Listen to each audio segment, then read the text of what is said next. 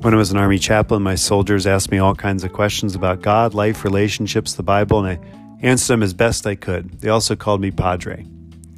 Welcome to the Dear Padre podcast, where we are looking at the New Covenant today and also the martyrs of Uganda. Thankful for this new covenant and thankful for those martyrs as well.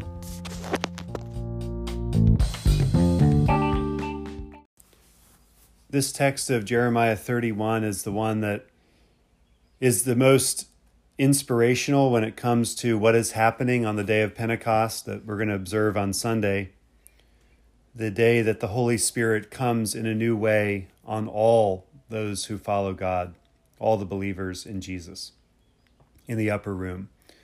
It is not something that just happens in the New Testament. The New Covenant, the coming of the Holy Spirit, is a prophecy that starts in Jeremiah and other places as well. There is this concern and anticipation of a day when there will be a new economy for how justice is done. This is the resetting of the system of retribution that has existed all down through humanity. The cycle of karma, the cycle of law. You break the law and the law breaks you.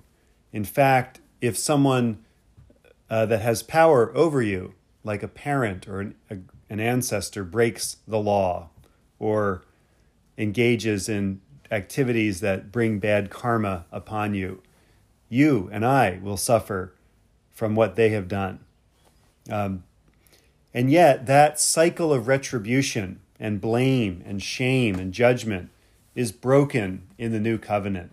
That's what the Lord is saying to Jeremiah, and that's what God is saying to us. The parents have eaten sour grapes, and the children's teeth are set on edge. How could a parent eating something cause their children to suffer? Well, we remember the story of parents eating fruit and having an effect on their children, the fruit having an effect on their children. It is the story of Adam and Eve in the book of Genesis. That the eating of that fruit, that God had told them that fruit in the Garden of Eden, set the children's teeth on edge, made them unhappy. And we can see from our first parents, Adam and Eve, their first child, Cain, murders his brother Abel. The cycle of cause and effect that exists in all of us is broken in the new covenant. Everyone shall die for their own sins, the Lord says. The teeth of everyone who eats sour grapes shall be set on edge. So immediately the consequence is that you'll get to have the consequences for what you do now, but it won't get passed on in the same way that it has before. But furthermore, this new covenant, this new testament, this new promise, this new relationship between the house of Judah, the house of Israel, will not be like that covenant that was made on Mount Sinai when they came out of the land of Egypt. It'll be different. It'll be written on their hearts rather than tablets of stone. Remember the story of the Exodus and all that drama that happened and all the giving of the law and how that changed their relationship with God in a beautiful way. And there were warnings in that covenant. If you break this covenant, the consequences of the covenant will have an effect on you. And here Jeremiah and the Lord is saying that covenant was broken. Even though God was a husband to his wife Israel, Israel departed from that covenant.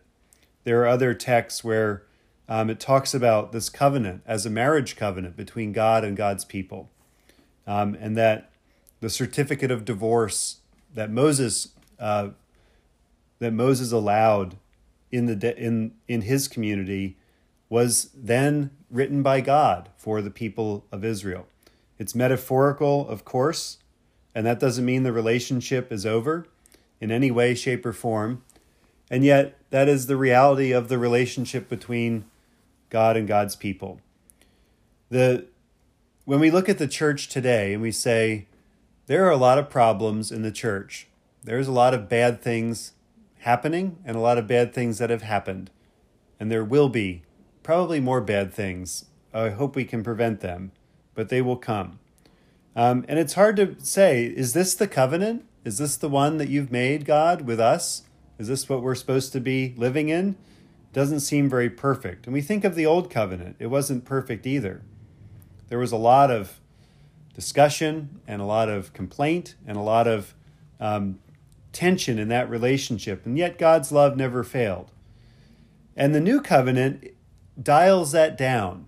It takes it from tablets of stone to the tablet of the human heart, so that each person will no longer need to teach one another by saying, know the Lord, for they shall all know me, from the least of them to the greatest.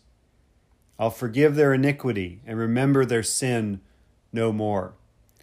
That the thrust of this new covenant that God is inaugurating here through the words of Jeremiah, long before Jesus comes onto the scene, this new covenant is one of knowledge from God directly, that no longer the mediator of Moses is needed, no longer the mediator of the covenant in Mount Sinai or even the temple is necessary to know God. Each of us as Christians can know God. One of the things I love about the Episcopal Church is that our membership in this church comes from our baptism, not from joining or pledging or saying something to us formally or a letter of transfer or anything like that. What makes you a member of this church is your baptism. And that's something God did in your life, not something the church did, not something I did or anybody else. That is something that comes from God. Your relationship with God, your covenant with God is with you. And that's why, even though I probably give advice and tell you what I think you should do sometimes, or I hope I don't do that too much, but I do from time to time, that ultimately you can know the Lord. And you don't need me to do that. I want to encourage you in your relationship with God. I want to do whatever I can to equip you in that. But ultimately, you know God already. I don't need to tell you how to know God or that you should know God in a certain way. And my temptation to do that needs to be checked at times, as all of our temptations to do that, to define another person's relationship with God. That is something that only God can do in the new covenant. Because your forgiveness and the way God remembers your sin has changed. That God doesn't remember our sin. One of the most difficult things for Christians, or really for anybody, is to forgive. Forgiveness is the ultimate quest in life. If you want to conquer something or have a challenge like climbing Mount Everest or sailing in a canoe on the Amazon or something, try forgiving. And forgiveness only works in situations that are unforgivable, situations that you just can't forget about or ignore or move on from easily. Forgiveness is something that comes ultimately from God. It is a gift of God. God forgives our iniquity. God forgives us by not remembering our sin anymore. It's hard to imagine God, who we consider to be an infinite being, knows a lot of stuff. God says in Scripture, God knows a lot of stuff. God knows the number of hairs on our head, Jesus says. God knows when the sparrows fall and die. God knows these things about this planet, Earth, our island home. And God knows a lot about us. But God chooses to not remember our iniquities. So why do we dredge up our shame, dredge up our failures, dredge up the ways we've missed the mark, the way we've hurt other people so often, and find ourselves paralyzed and crippled by these memories? God is not remembering them. God has dealt with them. So first of all, when it comes to this forgiveness school that we are in as people, in this covenant with God, to know that God is forgiven us is the ultimate place where forgiveness starts. to know that our forgiveness flows from this covenant that God has made with us. And as Christians, we believe that this covenant is made through the death and burial of Jesus Christ, that is the forgiveness payment that needed to be made to erase this debt of sin, so that God doesn't remember it anymore, like going to the bank to pay your student loan or clicking on that website and finding that you owe nothing anymore. Talk about a pretty happy day. That is what Jesus uses as an illustration of what forgiveness is like. When the guy goes to the king and he owes millions of dollars and the king says, "You're forgiven. You don't have to pay any of it. No big deal." That is the illustration, this forgiveness of a debt. And yet this debt that we feel that others owe us must come into this covenant too. That our exercises of forgiveness are exercises in remembering differently. Our memories trap us in that they remember things a certain way. Obviously, from our perspective, all of our memories are from our perspective. We cannot really know anyone else's memories of anything. And so the healing of memory is something that God offers to us through his Son, Jesus Christ. That to forgive our iniquities and to remember our sins no more gives us the possibility of getting a little bit closer to that. You know, there's a lot of talk about the relationship between forgiveness and forgetting. I can forgive, but I can't forget. Well, God seems to be able to do both. And I know we're not God. I know we're not there yet. But ultimately, that is where we're headed. To be able to look at someone that has hurt us and not remember it would be an amazing gift. Now, because of the reality of human nature, because of the very strong possibility of repeated behavior, our minds don't let us forget. In fact, basically, that is what post-traumatic stress disorder is the inability to forget something horrific that's happened to us. And the whole point of that is so it doesn't happen again. So we create safety. So we are hyper vigilant and aware of our surroundings so that bad thing will not happen again. Like the guy who goes down to the river to get, maybe one of our ancestors down to the river to get some water. The crocodile grabs his leg, pulls him into the river. He grabs the shore, a root, a branch. He beats the crocodile on the head. Somebody comes and rescues him and pulls him out of the river. Well, the next time he goes down to that river to get water, which he's going to have to do, he's going to hear that swish of the water, and he's going to react, more than likely, and jump out of that water for safety, even when the crocodile isn't there. And that's what our minds do to protect us. That's a good thing. God made our minds like that. And so forgiving and forgetting is nearly impossible. And again, remember, forgiveness really only works in situations that are unforgivable. That is the nature of forgiveness. That is the nature of the monumental miracle of forgiveness that we pray for. Jesus from the cross gave the ultimate statement of forgiveness. Father, forgive them, for they know not what they do. It does seem like they do know what they are doing. When anyone hurts us, it does seem like they have meticulously crafted this hurt in a laboratory just for us, just to prick that one sensitive part of us that we never thought anyone knew about. And it seems like when someone hurts us in a certain way, that they are hurting the most sensitive part of us, the part that as a wound, perhaps from childhood or some other place. And that is the place that they have crafted just to hurt us. And while that may be true, it certainly could be and can be. Jesus from the cross says, Father, forgive them, for they know not what they do. Ultimately, forgiveness flows from a change of mind to see the world the way God sees it, as a group of people who don't really know what they're doing, even when it does seem like they know what they're doing. Forgiveness is this process. Forgiveness is like a train that you get on, and you can feel the train moving a little bit. You haven't arrived at the destination yet. The destination of forgiveness is the glories of the heavenly kingdom. It is when we sit at that table with Jesus in that feast in heaven that he has prepared for us, the wedding supper of the Lamb, that great Eucharist in the sky, which is a feast of abundance, and everyone is there. Everyone. Even those people that you don't want to be there are probably there too. And ultimately, that vision of forgiveness is the vision that God sets forth in the new covenant. That this will be that stuff will not be remembered anymore. But the train of forgiveness is moving when you follow Jesus. It's a train. It's a slow train. And it doesn't always get us there that fast. But being on that train is the point, because that's the train that Jesus is on. And as his Spirit comes to us in the new covenant, we have the possibility of living into that forgiveness.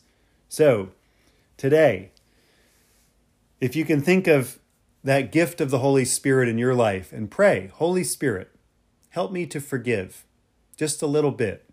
Maybe not all the way just yet, but just a little bit. Maybe just as much as God has forgiven me. Amen. Today, the Church commemorates the martyrs of Uganda.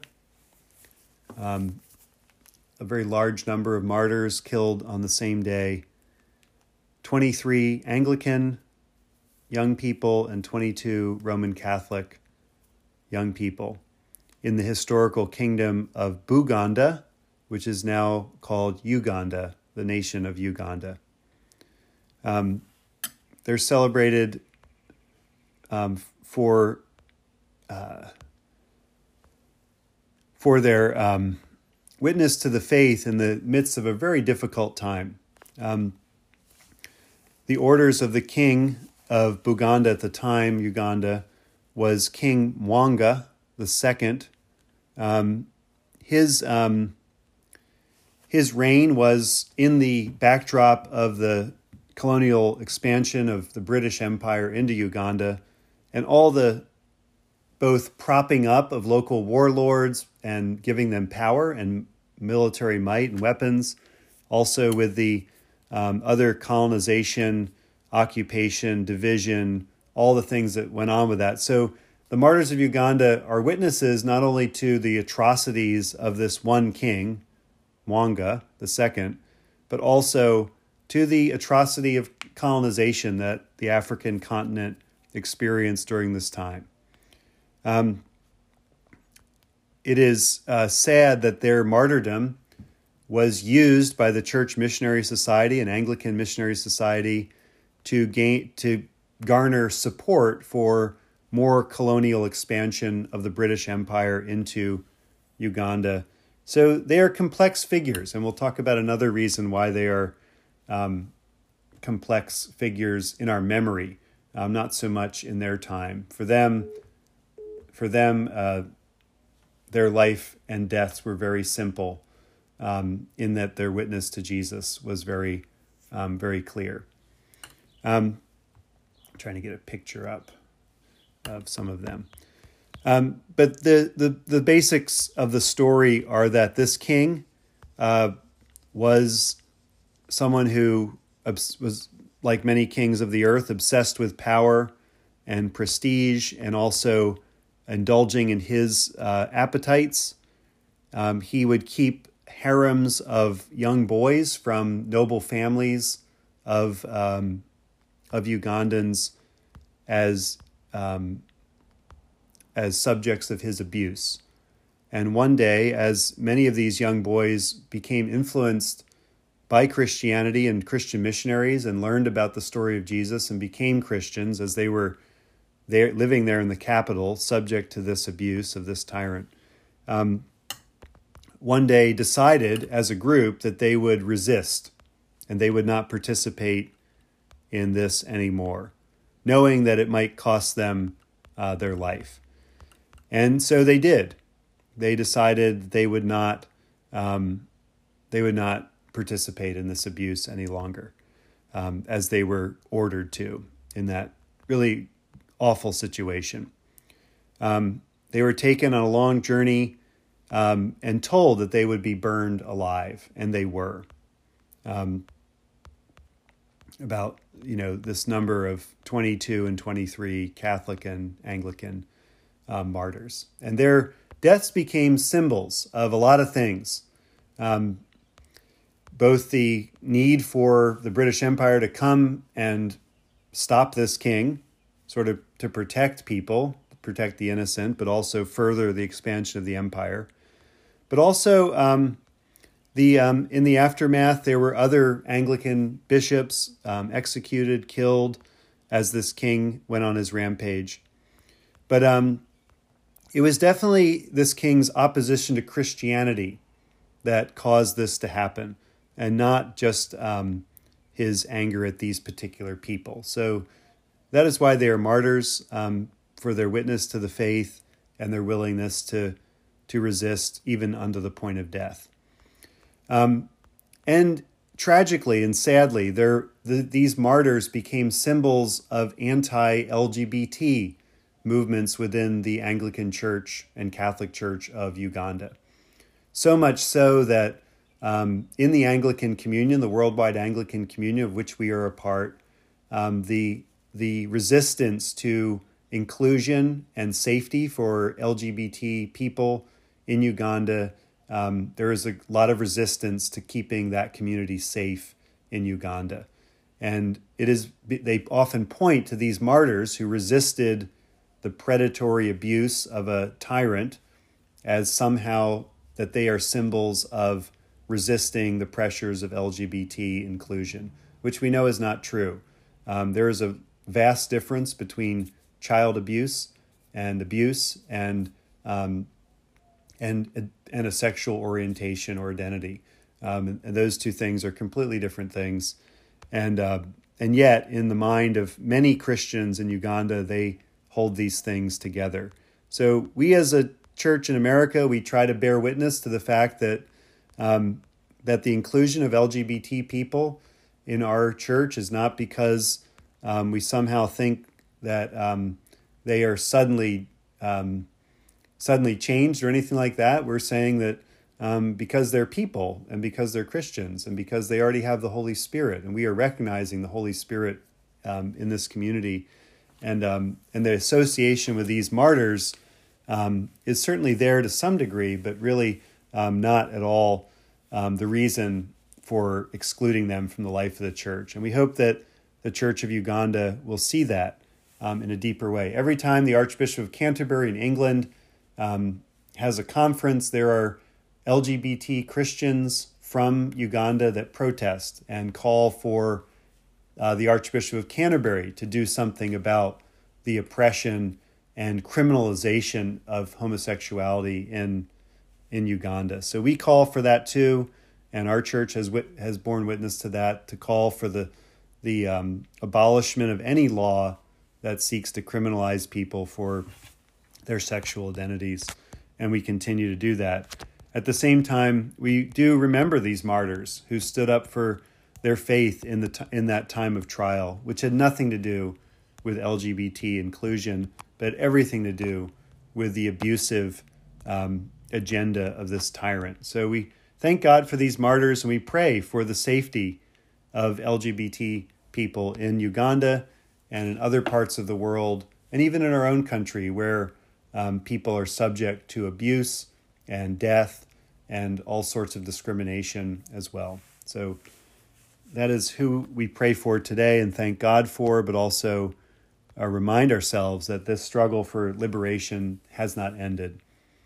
O God, by your providence, the blood of the martyrs is the seed of the church. Grant that we who remember before you the blessed martyrs of Uganda may, like them, be steadfast in our faith in Jesus Christ, to whom they gave obedience even to death, and by their sacrifice brought forth a plentiful harvest through Jesus Christ our Lord, who lives and reigns with you and the Holy Spirit, one God, forever and ever. Amen. I had the chance to worship with some Ugandan Christians in Iraq. They were contractors there that were working for our army and coalition government. And their singing was amazing and their faith was amazing there in that place. I'm thankful for knowing them during that time in my life.